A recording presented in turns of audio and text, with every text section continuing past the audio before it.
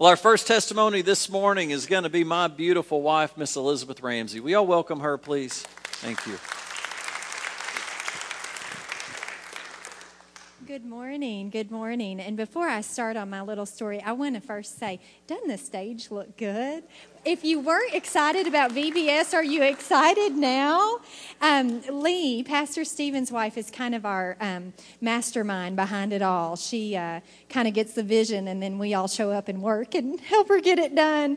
But I want to tell y'all, this is prophetic. Do you know we had a word spoken over this church years ago about the baptismal waters, the cross right there, and about the river of God just overflowing and flowing out into our church and out into our community, that revival. And isn't that a good word? And so when I came in and I saw her working on that, I was like, oh, I think this is God.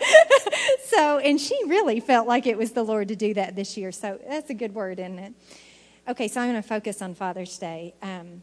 We are doing testimonies this morning.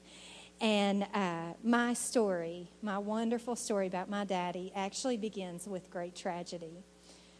My mother had passed away back in 1995.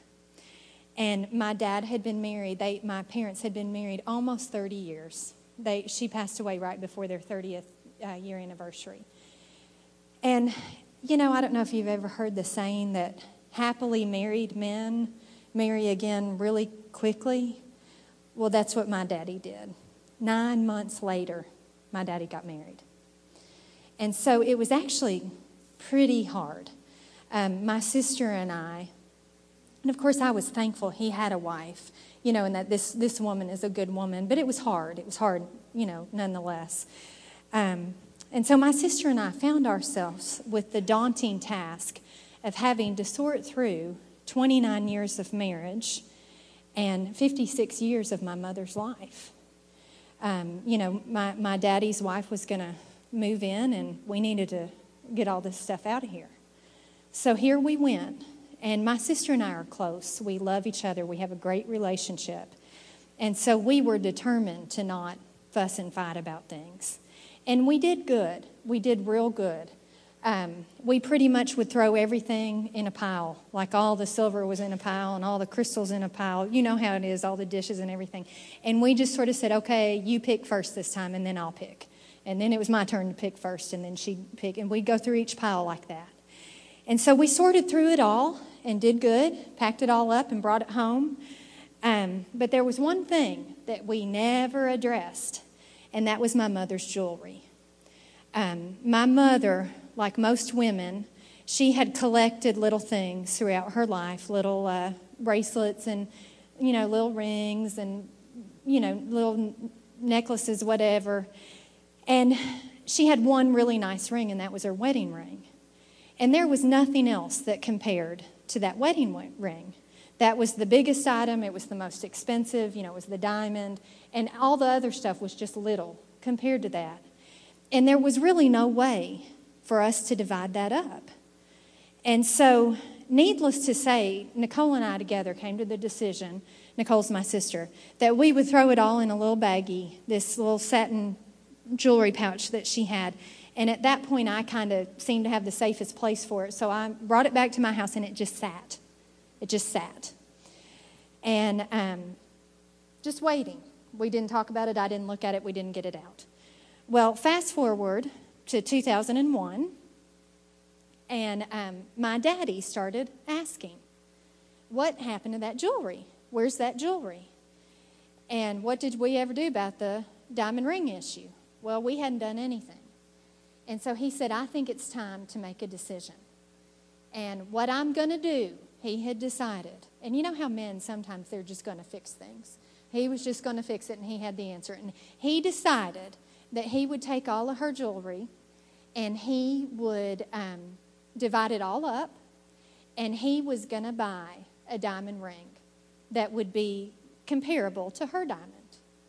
Well, Nicole and I both knew that we didn't really want another diamond ring.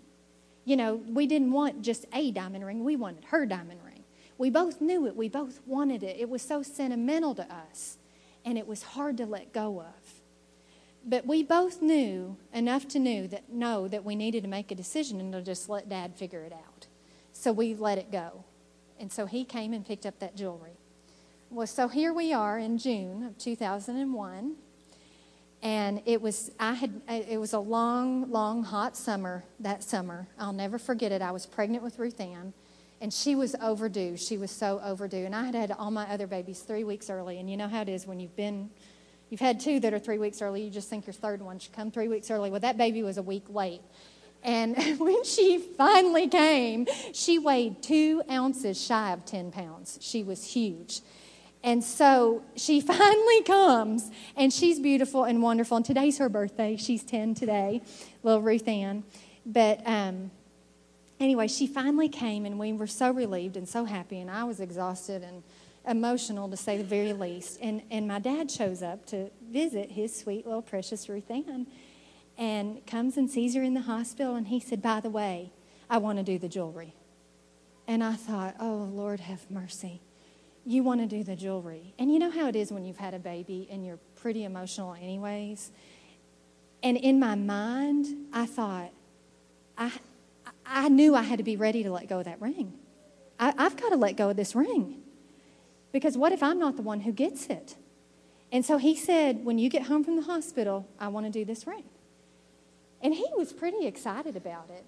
He would remind you of Pete. And by the way, he's in Ireland today. He's on a plane to Ireland. So he couldn't be here today, my dad. Yeah, not Pete. We didn't send Pete to Ireland. But but he would remind you of Pete. He grins like Pete, and he just is Pete. But anyway, so he's got this big grin on his face, and I'm getting ready to be released from the hospital, and he said, let's do it today. Well, great. So Paul brings us home. And literally within about an hour after I'm home, here comes my whole family in to do this jewelry. And I'm telling you, I had purposed in my heart that I was not going to be bitter, that I was not going to be angry, that I was going to be okay with whatever I got. Well, so here we go. We come home, and my dad has these big white boxes wrapped up with these big, pretty red bows. It was so pretty. And he said, now, we're going to draw numbers to see who gets what box. And I'm thinking, oh, Jesus, it's a number. It's like, you feel like my whole, everything I want is in this number I'm going to get. So I get this number, and he gives me a coordinating box, and he gives my sister her box. And he said, now, we're going to sit down, and when you girls open your boxes, and when you open them up, there's all these little gray boxes, gray jewelry boxes, and there's one black box. Well, guess I knew what was in the black box. Can you guess? We each have a black box. Well, he says, I want you to open the gray ones first, and we're going to take turns. We'll open one gray, and then she'll open a gray, and so on and so forth. And we're going to do the black boxes last. Well, so I get in there, I open my big box, and Nicole's opening hers, and we start opening those gray boxes. And it's so sweet, and it's so tender, because I'm looking at my mother's watch that she wore, or I'm looking at her baby cross necklace, or her bracelet, her bangle bracelet that I remember her wearing. And so it's very emotional. All these memories start to flood my mind, and knowing the whole time we're waiting to get down to that black box, but what we get is ours. We're going to keep this. And so anyways, it finally comes time to open the black box. And I want you to know, when I open that black box, I open it up, and I have my mother's ring. And I looked at it, and I was this brief moment of, I got the ring. But immediately I saw her ring, and I started to cry, because I felt so guilty that my sister didn't have it. I had a ring. And poor old Nicole didn't get the ring. So now I'm sad because I feel guilty. And so my sisters were across the room, so I couldn't see what was in her black box. So finally I look at her and I said, well, what'd you get? I'm thinking she's got some cool dinner ring. I'm going to be happy for her, And she looked at me and she said, I got the ring. And I said, what ring? I got the ring. She said, I got the ring. And we looked at each other, and we had the same ring. And we looked at our dad, and we were like, what'd you do? And what he did was so wise. My mother's ring is 2 parts. When he married my mom, of course, when he proposed, he gave her a diamond, a solitaire. And then for her 50th birthday, he gave her a ring guard or a ring jacket that you slip that ring down in. And so what he did for us is he got a solitaire that was as close as it could be to hers. And then he had the jeweler make from her ring a mold. And he had a ring guard made just like hers. And then he put one piece of the old, like the old ring guard has the new solitaire, and the new solitaire went with the old ring guard. And so we each had a piece of her ring. And so when we figured that out, we were so thankful. And of course, we're both in tears. He's in tears.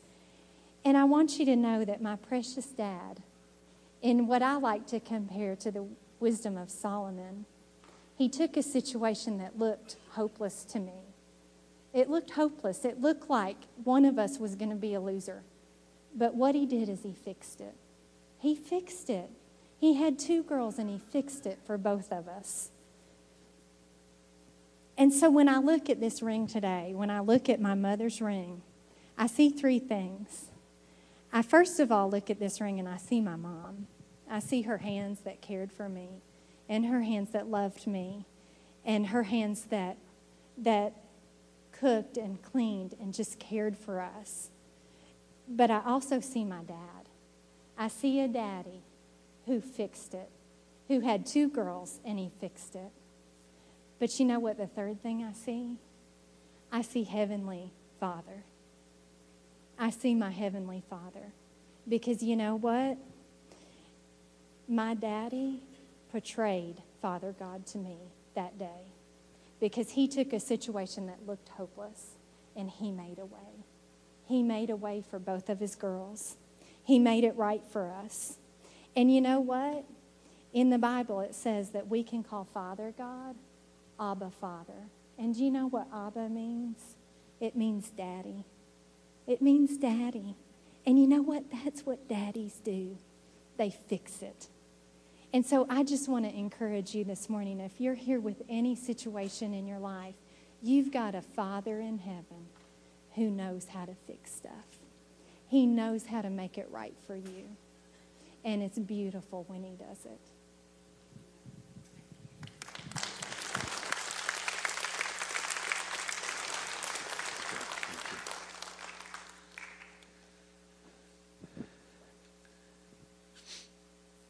You may not have had a father that fixed anything. You may have had a father that was a good father. You may be in a situation right now that you don't see a way out. I want to encourage you, allow Father God to have a shot at it. Return to the Father. Let him have a chance to fix it. My God is a good God. He's an awesome God. And he's a God that I can call Father. Amen. Our second and last testimony is a dear friend of mine, and it's about a story of her daddy who's a dear friend of mine. And would y'all please welcome Miss Carrie Apple.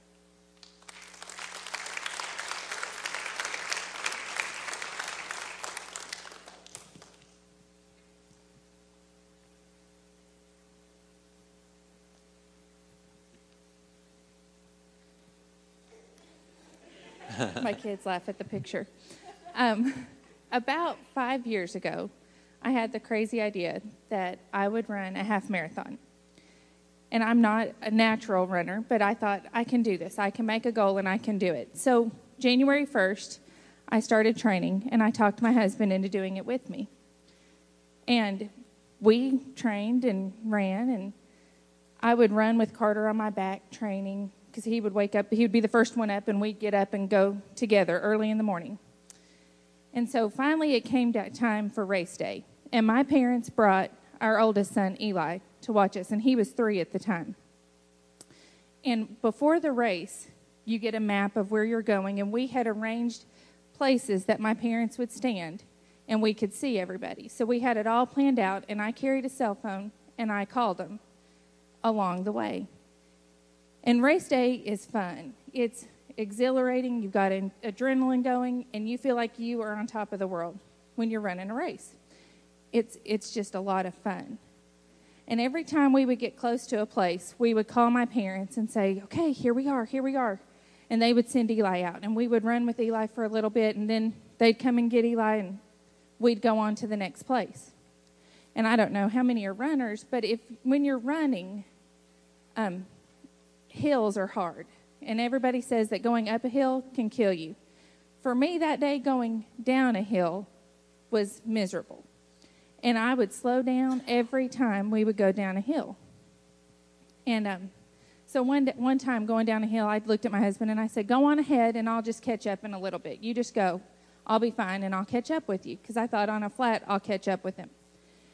And at mile 8.5, I felt my knee pop, and I thought, oh, this is it. I've hurt myself. And so I was hurt, and I felt like I couldn't go on. And I called my dad, and I said, Dad, be watching for Jeff. He's going to go on ahead of me, but I'm hurt.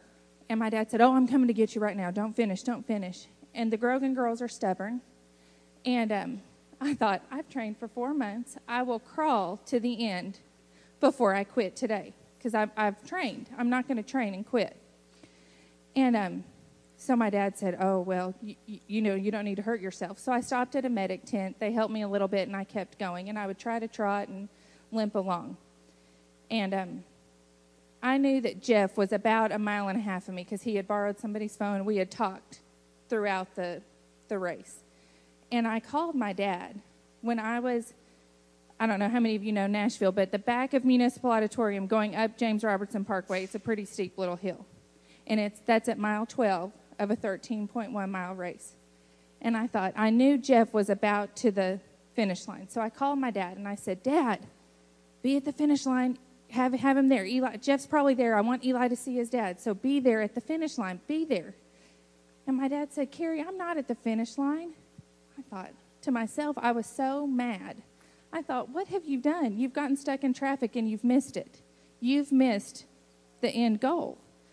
And he said, Carrie, I'm not at the finish line. And I'm getting frustrated. And I said, Dad, where are you?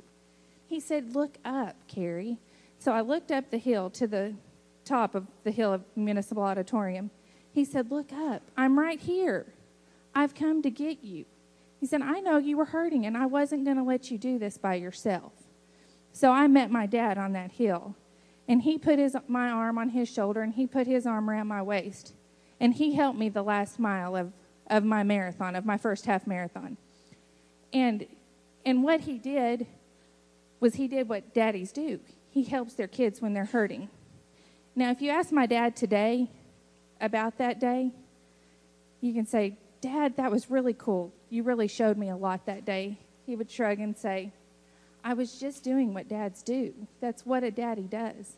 He said, you were my baby, and you were hurt, and I wasn't going to let you do it hurt.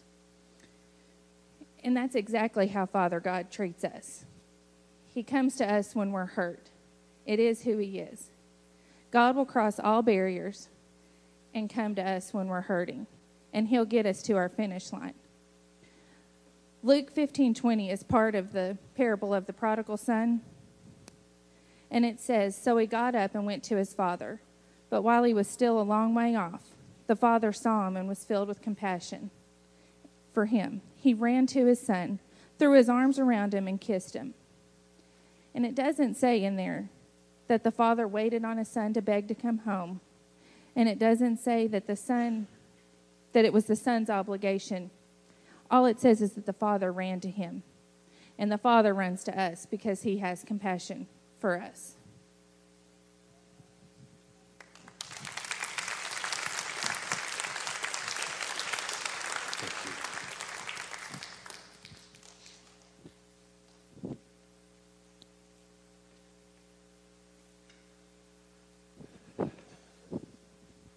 Thank you.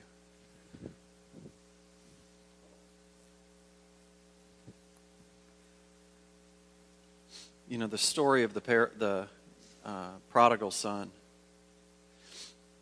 You've probably heard it 1,000 times, but let me just tell it again just for a moment. A son goes to his dad and says, Dad, I'm done here. I'm done being here. I want to leave, and I want you to give me everything that should be mine. And what did the dad do? He gave him his inheritance. He let him go. And what did the son do? He went out and blew it all. He lived it up. He spent the money on all the wrong things, wasted all his money away, found himself with pigs, working with pigs, and not having anything to eat, and wound up trying to eat what the pigs had to eat. And it was at that moment that he thought, you know what? The workers in my daddy's house eats better than this. Now with Carrie wasn't in sin. Carrie hadn't messed up. Carrie was just hurt. And the character of her daddy was to go. He didn't wait for her to ask him to come. He went. Now in the story of the prodigal, the son had done everything wrong. He had blown it on every end. But you know what he said in that pig pen is he said, I will get up and I will go home. You know, you may be at a point that you have moved so far away from God, that you have moved so away from your relationships, that you need to come to that point to say, I'm going to get up and I'm going to go home. But you know what? It takes 2 steps. Saying it is good, but then you've got to do it. How many of you at the first of the year made a pledge to go work out every day for the next 3 months or 6 months or a year? And how many times did you make it? Maybe once, maybe twice. You've got to not just say, I'm going to get up and return, but return. And can you imagine the fear, the anxiety that this son had returning home? Dad, I've got nothing, I'm worth nothing, and I want to come home. And do you know he even rehearsed it? He said to himself, I'm going to say this to Daddy. I'm going to say, Dad, I want to come home. I just want to be one of your workers. Your workers eats better. And do you know it said that when he started coming home that the father saw him from afar off? Can you put that scripture back up? That tells me that Daddy was looking for him. Daddy was looking for him. This son that had done everything wrong. And let me tell you, my dad's already gone and I already had an emotional moment, but I'm having another one because you know what? As a son, I did everything wrong. Have you ever been there? You've spit on your parents. You've cussed at your parents. You've treated them like a piece of junk. But my daddy still loved me. Praise God. God the Father's character is not based on my dad's character. And my dad has great character. But your dad may not have. I want to ask you to try God the Father. Because He will not let you down. He will not. You know, it says that the Father was looking for him. And the son had rehearsed what he was going to say. And what did the daddy do, as Carrie said? He ran to him. He embraced him. And the son tried to say what he had rehearsed. He started saying it. And the daddy shut him up and said, somebody go kill a cow. Somebody go find the band to play. And let's get the party started. Where's his robe? Where's his ring? You're not coming in my house to be a worker. You are my son. My son whom I love and whom I have desired back from the moment you left. You know, I think these 2 testimonies that were said just paints a great picture of God the Father. God the Father is ready and is desiring you to return. And whatever mess up you have made, God can fix it. God's word says that He makes all things good to those that love Him. You know, that son loved his father. Sometimes we just go stupid. Praise God, God has a stupid clause built into His word. It's called mercy. It's called grace. It's called forgiveness. And praise God, He has used it many times on me. Would you return to the Father? Today's not the day. I've done this so many times where we've talked about honoring our Father and trying to make it right with our Father. That's not the day today. Today's the day to get right with your Father God. Will y'all pray with me? You may be sitting right there and say, Pastor, you don't know how difficult it's been with my Father. You don't know how bad it's been. It's been so bad. Well, I do want to ask you to do one thing. And it's probably something you're not going to feel like doing. And it is to forgive him. He may be dead. He may be gone. And you've still not forgiven him. Can I tell you what forgiveness is not? Forgiveness is not saying what Daddy did to me is okay. It's not justifying the hurt. It's not saying, Daddy, you can keep doing this to me because you're my daddy. No, that's not what it's saying. It's saying, I don't hold you accountable for that anymore. I don't forgive you because you're worth being forgiven, Daddy. I forgive you because God the Father says to forgive. And you know what? Your dad is not the beneficiary of the forgiveness. You are. You may not feel like it today, but I want to encourage you. Say it today. Daddy, I forgive you. Tomorrow you wake up and you may not feel it again. You say it again. Daddy, I forgive you. And you know what? Just maybe you can forgive him. Just maybe. Daddy, I forgive you. I forgive you. God the Father is a good God. And He is longing to embrace you. He is longing to restore you. He is longing to provide for you. Why? Because that's what a good daddy does. That's God the Father.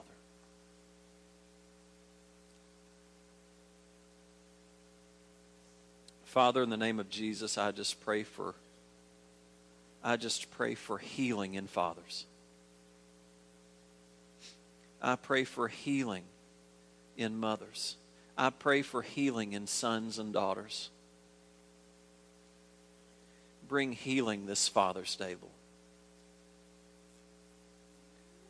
I thank you, Lord, that my relationship with you is not based on any human on this earth. It's based on you and on Jesus Christ. And Jesus, you are perfect. God the Father, you are perfect. And I can trust you. You may be here today and your marriage is falling apart, your life is falling apart, your health is falling apart, your finances are falling apart. It may be one of those, it may be all of them. I want you to know that God the Father has an answer. He has an answer for you today. Would you turn to Him today? You may say, Pastor, I've never received Jesus Christ as my Lord and Savior. Well, Romans 10:9 says, if you will confess with your mouth the Lord Jesus and believe in your heart that He was raised from the dead, you will be saved. Would you do that right where you sit? Just say, Lord Jesus, I need a Savior. Come into my heart and save me. Thank you, Lord. Will you all stand with me? We're going to sing a song. And I just would like to ask those that are ministering, come on down. If you need prayer today, if you've got such a damaging relationship with your Father and you want someone to pray with you, let us pray with you today. If you've got something going on in your life with your job or with your health, let us pray with you today.